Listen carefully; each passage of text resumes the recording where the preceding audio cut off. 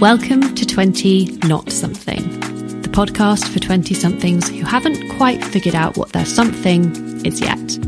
Each week, I'll be speaking to a different guest about their experiences of this messy decade to reassure you that everything turns out all right in the end. Because doing something in your 20s can actually mean doing anything that makes you happy. Today I am joined by activist, athlete and adaptive downhill skier Vasu Sojitra. When Vasu was just 9 months old, he was diagnosed with septicemia, which resulted in the amputation of his right leg. Growing up in India and then the US, Vasu spent his teenage years with low confidence, often wishing he was somebody else, or in his words, a normal kid. In the 5th grade, he started skiing, and with it he found a sense of purpose and belonging. Gripped by the adrenaline, power and rush this avenue had given him, Vasu went from strength to strength, and after graduating from a mechanical engineering degree at the University of Vermont, he set out to build a more diverse platform in the adaptive sports world. Vasu's 20s were incredibly formative, not only for his development as an athlete, but also in challenging the biases that come with being a disabled person of colour. His film Out on a Limb was picked up by several film festivals and inspired many to consider the setbacks in their own lives. It was a particularly defining moment as Vasu began to gain more traction and started building relationships with brands and networking. He went on to become the first adaptive athlete for the North Face, is a founding member of the Outdoor Future Initiative and the Inclusive Outdoors Project, and is also a disability access strategist for the Obana Group. Vasu's determination to provide a visible platform to elevate and celebrate others in marginalised communities is truly inspiring. He once said, "Diversity is all of us, inclusion is being invited to the party, and equity is being asked to dance." Vasu, thank you so much for joining us today, all the way from the US. Welcome to 20 Not Something. Oh, nice. Thank you so much for having me. Yeah, I really appreciate spending the time and chatting about my 20s, which were definitely a rush. Let's just say. Yeah, well, I'm excited to get into it. I ask everyone the same first question, which is, when you were looking into your 20s decade, can you remember what the one thing you wanted the most was? That is a great question. I think now that I look back, definitely a sense of community and belonging was the biggest, and it still is. But I've definitely built that a little bit more so throughout the years. So, early on in my 20s, definitely a sense of community and belonging, and was definitely seeking that out constantly. Because you said that, you grew up sort of in between India and the US, and I've read that you maybe struggle to find like which community you were almost a part of, I guess, because they're quite disparate in that sense. So is that something that stemmed from there? Yeah, to a certain point. I mean, I'm kind of between multiple different communities where it's, the US, which is, very diverse in its demographic, and then India as well, being Indian and my parents being Indian and them immigrating here in the 80s. So, trying to balance out the values of both of those cultures, as well as, having a disability where disability in both cultures is looked at through various different lenses. So just trying to figure out the balance and the values that I bring as a person of color and a person with a disability to such a different space, I guess, for me. I was just trying to create something like that as well for myself, to feel, again, that sense of belonging and sense of, worth more than anything, and value as just a person. Sure. Yeah. I guess that's what we all sort of look for, isn't it? We just want to be valued and understood, I guess. A life-changing moment for you was in 2001 when you started skiing, wasn't it? And I just wondered if you could talk a little bit about your first time skiing and why that was so profound for you.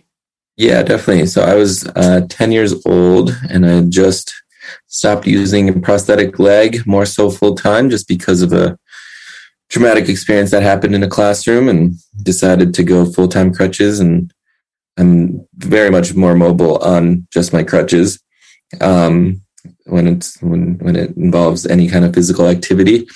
So decided to do that. One of my brother and myself, mutual friends, we all wanted to go try skiing for the first time, knowing that it was pretty expensive. We didn't get the option to do it too often. Went to a small hill in Connecticut and was part of ski lessons for half the day. But really there wasn't too much support there when it came to how to support my disability in that sense. I was mostly in the mainstream non-disabled group. So the instructor was having a hard time figuring out how to instruct my ability. So decided to just get out of that and go skiing on my own with my brother. And that's when I was, constantly falling and learning how to ski and whatnot. And, coincidentally, another person with one leg came and skied up to me and told me to keep going and then skied off. And that was kind of just like this out of body moment. Almost, it seems like I look back at it, I'm like, did that actually happen or not? So that was pretty cool to see some sort of representation on the hill. And from there, I kind of did my research, started looking stuff up, and just saw that there was a whole new world of adaptive sports and like Paralympics and all these things that were happening, which was definitely helping build that confidence. One thing I love about that is how confident you were to go out and train on your own and like learn the skills to do it without being coached. Because I think now we live in a world which is we're so ingrained in there being a certain way of doing the right thing. This is the right way to ski. This is the right way to grow a business. This is the right way to pass an exam. And like, I guess for you, your superpower actually came from having faith in your own ability and your own skill set and developing that accordingly. And I just think that's really interesting. Yeah, definitely. It was, I've always been that kind of stubborn person that wants to do stuff on my own to a certain point.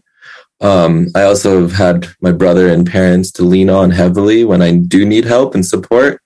And my brother has always been there for me. Now he lives in Brooklyn, but a little bit farther, but he's still always there for me. And he was there for me when we decided to dip out of the ski school group and do our own thing. And that was very much a catalyst in making that decision to do it on our own. And that kind of, I think, perpetuated the same notion that like we don't have to conform to certain boxes or different ways of, typical ways of doing certain things. It's just we can find our own unique way of going about a certain problem or finding a solution to that problem, however that best fits our ability and our understanding. So that was kind of my big MO throughout the entire thing. Was there a particular defining moment in your 20s where you began to realize that, thinking outside the box, not conforming to the regular? I don't think there was a specific moment. My entire life is pretty unorthodox and atypical, I'd say. Trying to figure out different ways of even just carrying food or water or my, books or you name it. Just always trying to figure out different ways to adapt. So, and those adaptations are very unique to my ability, whereas some of those might not work for someone with a similar disability. So that was like kind of the understanding throughout my entire life was, I just have to figure out things by trial and error, and whatever works, great, I'll stick to it. And if it doesn't, we'll move on to the next thing, pick ourselves up, or fall down 9 times and pick ourselves up 10 kind of thing. Sure. That's been my understanding throughout my entire life. Mm. And how do you go about dealing with the perceptions of others who might assume what you're capable of? I tell them not to tell me how to live my life because I don't tell them how to live theirs. Nice. Yeah, that's the nice thing about living in our world is, or at least in the US, is that the aspect of choice. I can choose whatever I want to do, and I don't need other people to share their ways of doing it unless they have expertise or knowledge behind it, based on their lived experience. I'd love to listen to that, But if it's just some random person on the street that doesn't know anything that is trying to tell me how to do something, I'm most likely going to have a hard time listening to that. Rightly so. Yeah. Back in April, you did a really interesting post about disability and dating on your Instagram. And I just wanted to ask you about it because we talk about dating a lot on this podcast. Obviously, it's what a lot of people spend their 20s doing, in and out of relationships and things like that. And I was just wondering, from your perspective in terms of how you've approached relationships, like the difficulties you face when it comes to allowing yourself to be vulnerable with someone else, or like how did that sort of go? Yeah, that's quite the process for sure. It's definitely been hit or miss on that one too. And a lot of it is based on the perception that most people view disability as this bad thing and has a lot of stigma around it. And of course, that kind of radiates towards my perception a little bit, but I've been able to break out of it. But understanding that, I'm a whole person, no matter my disability or not, and understanding that that's what I bring to the table, and what I can change, I will, and what I can't, I don't have the control or power to. And just utilizing that, perception to create the relationships that I have, especially, with my current girlfriend. We've been able to really talk about some of those more heavier topics of like body normativity for the most part, and just like what that brings to the table within a relationship, and just kind of being really transparent and open about it with our communication style. How'd you guys meet? We actually met through online dating. Oh, nice. An app or? Yeah, an app. Yep. Yeah, pretty standard. I feel like a lot of people have slowly, so that one's also hit or miss. Yeah, some are definitely better than others. Talk to me a little bit about your ventures in empowering others with disabilities, because I know that that's a lot of the work that you do. Is that always something that you wanted to do, or is that an avenue that you sort of like moved into later on? No, so I was going to school for engineering and was hoping to become an engineer. I loved Legos growing up. I loved tinkering. I loved making stuff. I loved breaking stuff and putting it back together. But then I kind of had this moment of understanding around adaptive sports in college when I was volunteering for Vermont Adaptive. And that was a very transformative moment in my life, because that's where I started realizing that I could use those similar problem solving skills that I was using in engineering towards figuring out different ways people can adapt to something as simple as skiing, or as general as skiing. So and throughout different various disabilities, and each person is unique and different and needs different kinds of support and different kinds of equipment. So, it kind of built a huge attraction for me to move towards that, and started learning a lot about the adaptive sports world through that process. And then moving out to Montana, started working at another adaptive sports organization here in Bozeman. And there I started moving up in the ranks as the assistant director and director. And through that process, started really talking with a lot of the family and the caregivers and the participants that have disabilities, and just learning about all of these disabilities that come through that door. Some I had to do various amount of research because they're so unique, and just like understanding where people are coming from and learning a lot from a lot of those experiences to be able to start vocalizing some of the similar issues that we all as disabled folks face within a society that's not really built for us. So, and started realizing that, I have a platform to be able to vocalize that. And there's not many people in specifically the outdoor world and the ski world really doing that in the mainstream sense.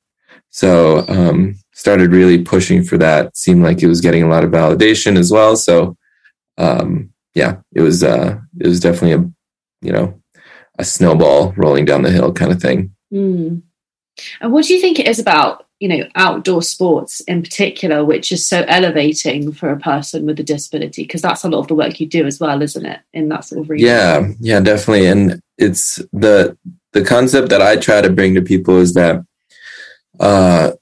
as long as we are human, we will always have disabilities as part of the equation. Just like as long as we're human, there's going to be different types of gender and different body sizes and different shades of skin tone, different ethnicities, all these things that are part of our systems. And the idea is that because we're human, we also have evolved with the outdoor spaces. We have not evolved by sitting in boxes all the time, but we've evolved with the trees and birds and, plants and everything around us. So based on that, I always say that having access to the outdoors is a human right for everyone, non-disabled or not. So that's kind of been my perception and being able to share that. Yeah, I love that. I wanted to pick up actually there on that quote that I mentioned in the introduction about the dynamic between what inclusion means to you and what equality means to you in terms of being invited to the party and being asked to dance. And I just thought it was such a beautiful quote. And I'm curious as to whether, maybe you could go into a bit more detail about what you mean by it, because I think, we as a society maybe don't place enough emphasis understanding the difference between what it means to be inclusive and what it means to be equal.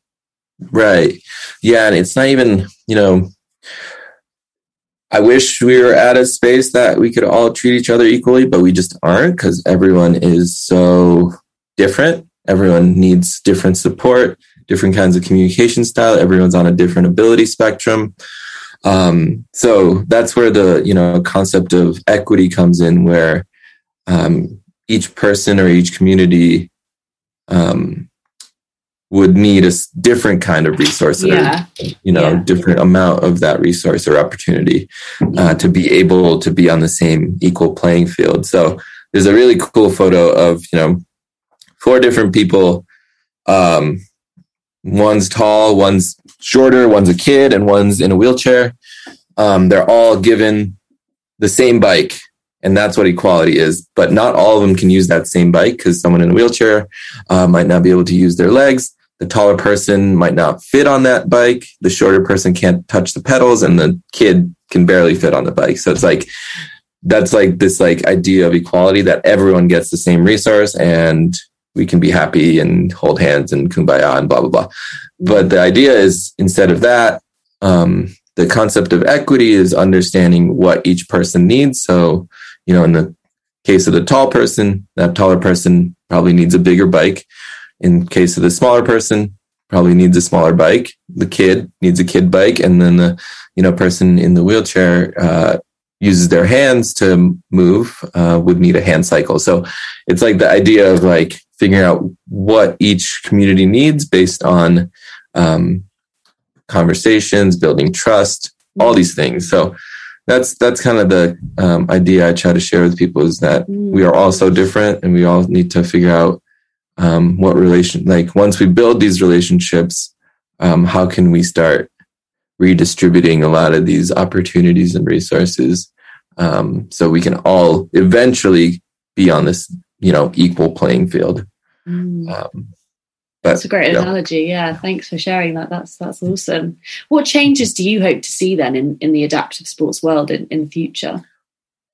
Ideally, and the Paralympics is actually doing a really good job at this. Olympics, Paralympics are doing a pretty decent job at it, where they're combining committees.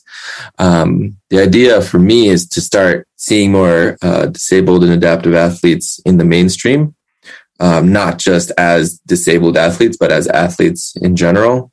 We are pushing our bodies the same as, non-disabled athletes are pushing their bodies to the, maybe even some over their ability level, depending. But yeah, it's just that concept that, adaptive athletes are athletes, and we have to be represented as such through mainstream media. So that's the hope for it. And my hopes is to of course, the demographic of the US is 20% disabled. I would like to see every space be 20% disabled. That's my ideal view of the US. Whether that be the athlete teams, whether that be, CFOs and CEOs of companies and other leadership, whether that be folks on the sales floor or other, middle management and essential workers. That's my ideal world, is to see disabled people be represented in that sense. Yeah, you're so right. It's providing that platform and being visible, isn't it? I mean, even, that what you were saying about the first time that you skied and you saw, the guy with one leg skiing, and that for you was such a profound moment because you saw someone who was like you doing what you wanted to do. And so it almost makes it more viable that then you can go out and do that yourself. Yeah, exactly. It's like there's this, because and a lot of the times in mainstream media, we just don't see a lot of that. We see a lot of heteronormativity and body normativity and, mostly men, white, so just changing it up and making sure that we're actually representing the full demographic throughout all of our media and marketing and leadership will eventually, hopefully the idea is to reduce bias and reduce harm in our communities to a lot of these more underrepresented, marginalized communities. So leadership and providing that representation can help in that process. It's one piece of the pie, representation, when it comes to moving towards equality. Definitely. And just before we move on to the game, I just wanted to ask you, looking back over your decade, what would you say was the biggest high and the lowest low? And do they relate to each other at all? Or do you think they're separate incidents? That's a great question. Trying to think. It's, I don't know, being human, I feel like it's nice to have emotions that fluctuate. We're not just constantly positive, or some people might be, and constantly negative, but the idea is to be pretty in flux with our emotion. I feel like this decade has definitely been a lot of that, and it's been a lot of understanding who I am as a person, being constantly called out about my problematic behavior, and learning from it as much as I can through the resources that I have available. So yeah, a lot of that has been definitely uncomfortable in this learning process. A lot of internal work to understand who I am and how I show up in spaces. That's been a very uncomfortable thing to learn. But once I've, gone through that and processed through that, I've definitely understood and learned how to, show up for myself and others around me as well, in the ways that they feel best fit. But yeah, that's kind of, the past 5 years of me learning a lot of that has been definitely helpful.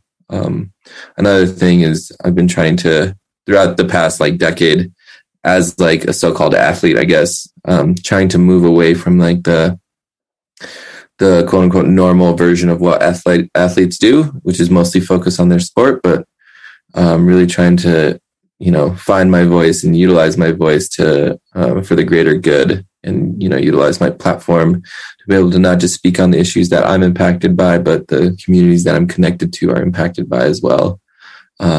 So that's been a big learning process, pretty pushing my discomfort heavily in that as well. And of course, being called out by a lot of folks in that as well. And, just learning from it as much as possible.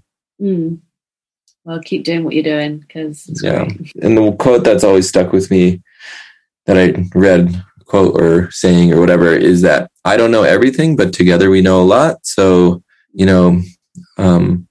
understanding that I'm just a person and I'm going to make mistakes, but making sure that I'm not entitled to my opinions, because my lived experience is much different than the next person's lived experience, and what they've been taught and what opportunities that they've been given, or not given. So just learning that, we all live different truths in our lives, and be able to find a middle ground of how can we share those truths so we can reduce the suffering in not just, you know, my life, but everyone else's life.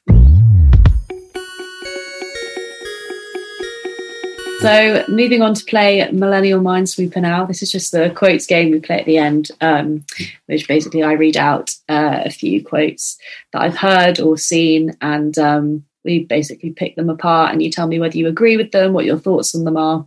Yeah, it's just a bit of fun. Cool.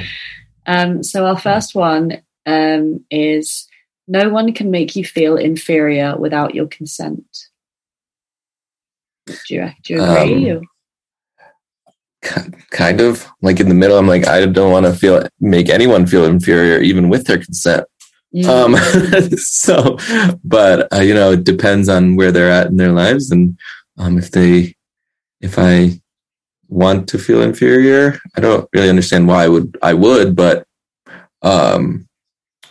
yeah. I mean, for me, like in the disability world, the two things that are biggest, and maybe it's the biggest in all of humanity, is consent and accountability. Is making sure we ask for permission before helping others, and then also making sure we apologize if we do make a mistake. So,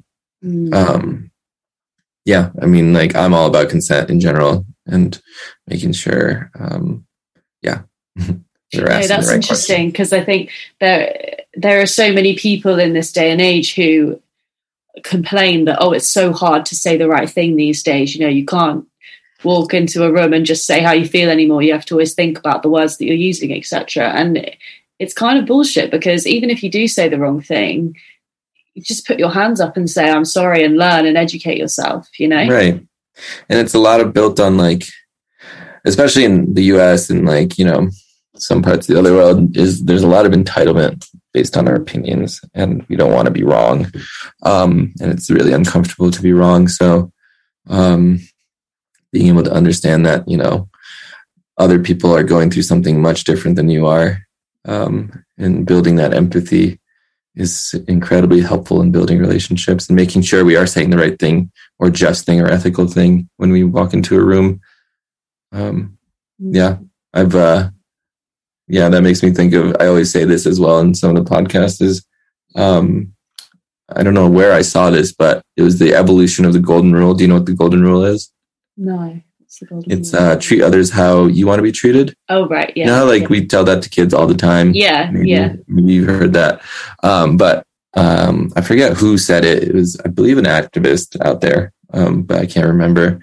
The evolution of the golden rule is treat others how they want to be treated. So that's kind of been my MO as well. I love that. Decade.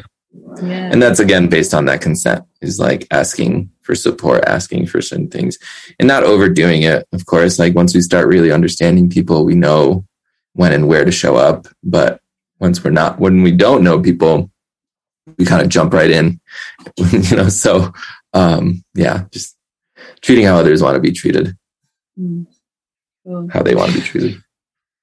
Our second quote is, I strive for a future where the word normal is no longer able to be defined. I do agree with that, because normal is based on personal perspective. Do you think we need a normal? This is what intrigued me. No, you don't. No. I agree. Yeah. It was a... Yeah. I also think, our typical definition normal is just not okay as well, because so many people have been suffering based on that normalcy. So, I think understanding what normal is for me is different than what is normal for you, so, and for the next person, that we meet, and how can we make sure we, again, overlap those normals to make, have all of our voices heard and all of our emotions be validated in a way that doesn't harm each other. So that's kind of where I'm at. Yeah. No, I think it's really interesting. And I also, it's sad, but I struggle to imagine a world where normal doesn't exist, I guess. Do you think it's possible for that to happen?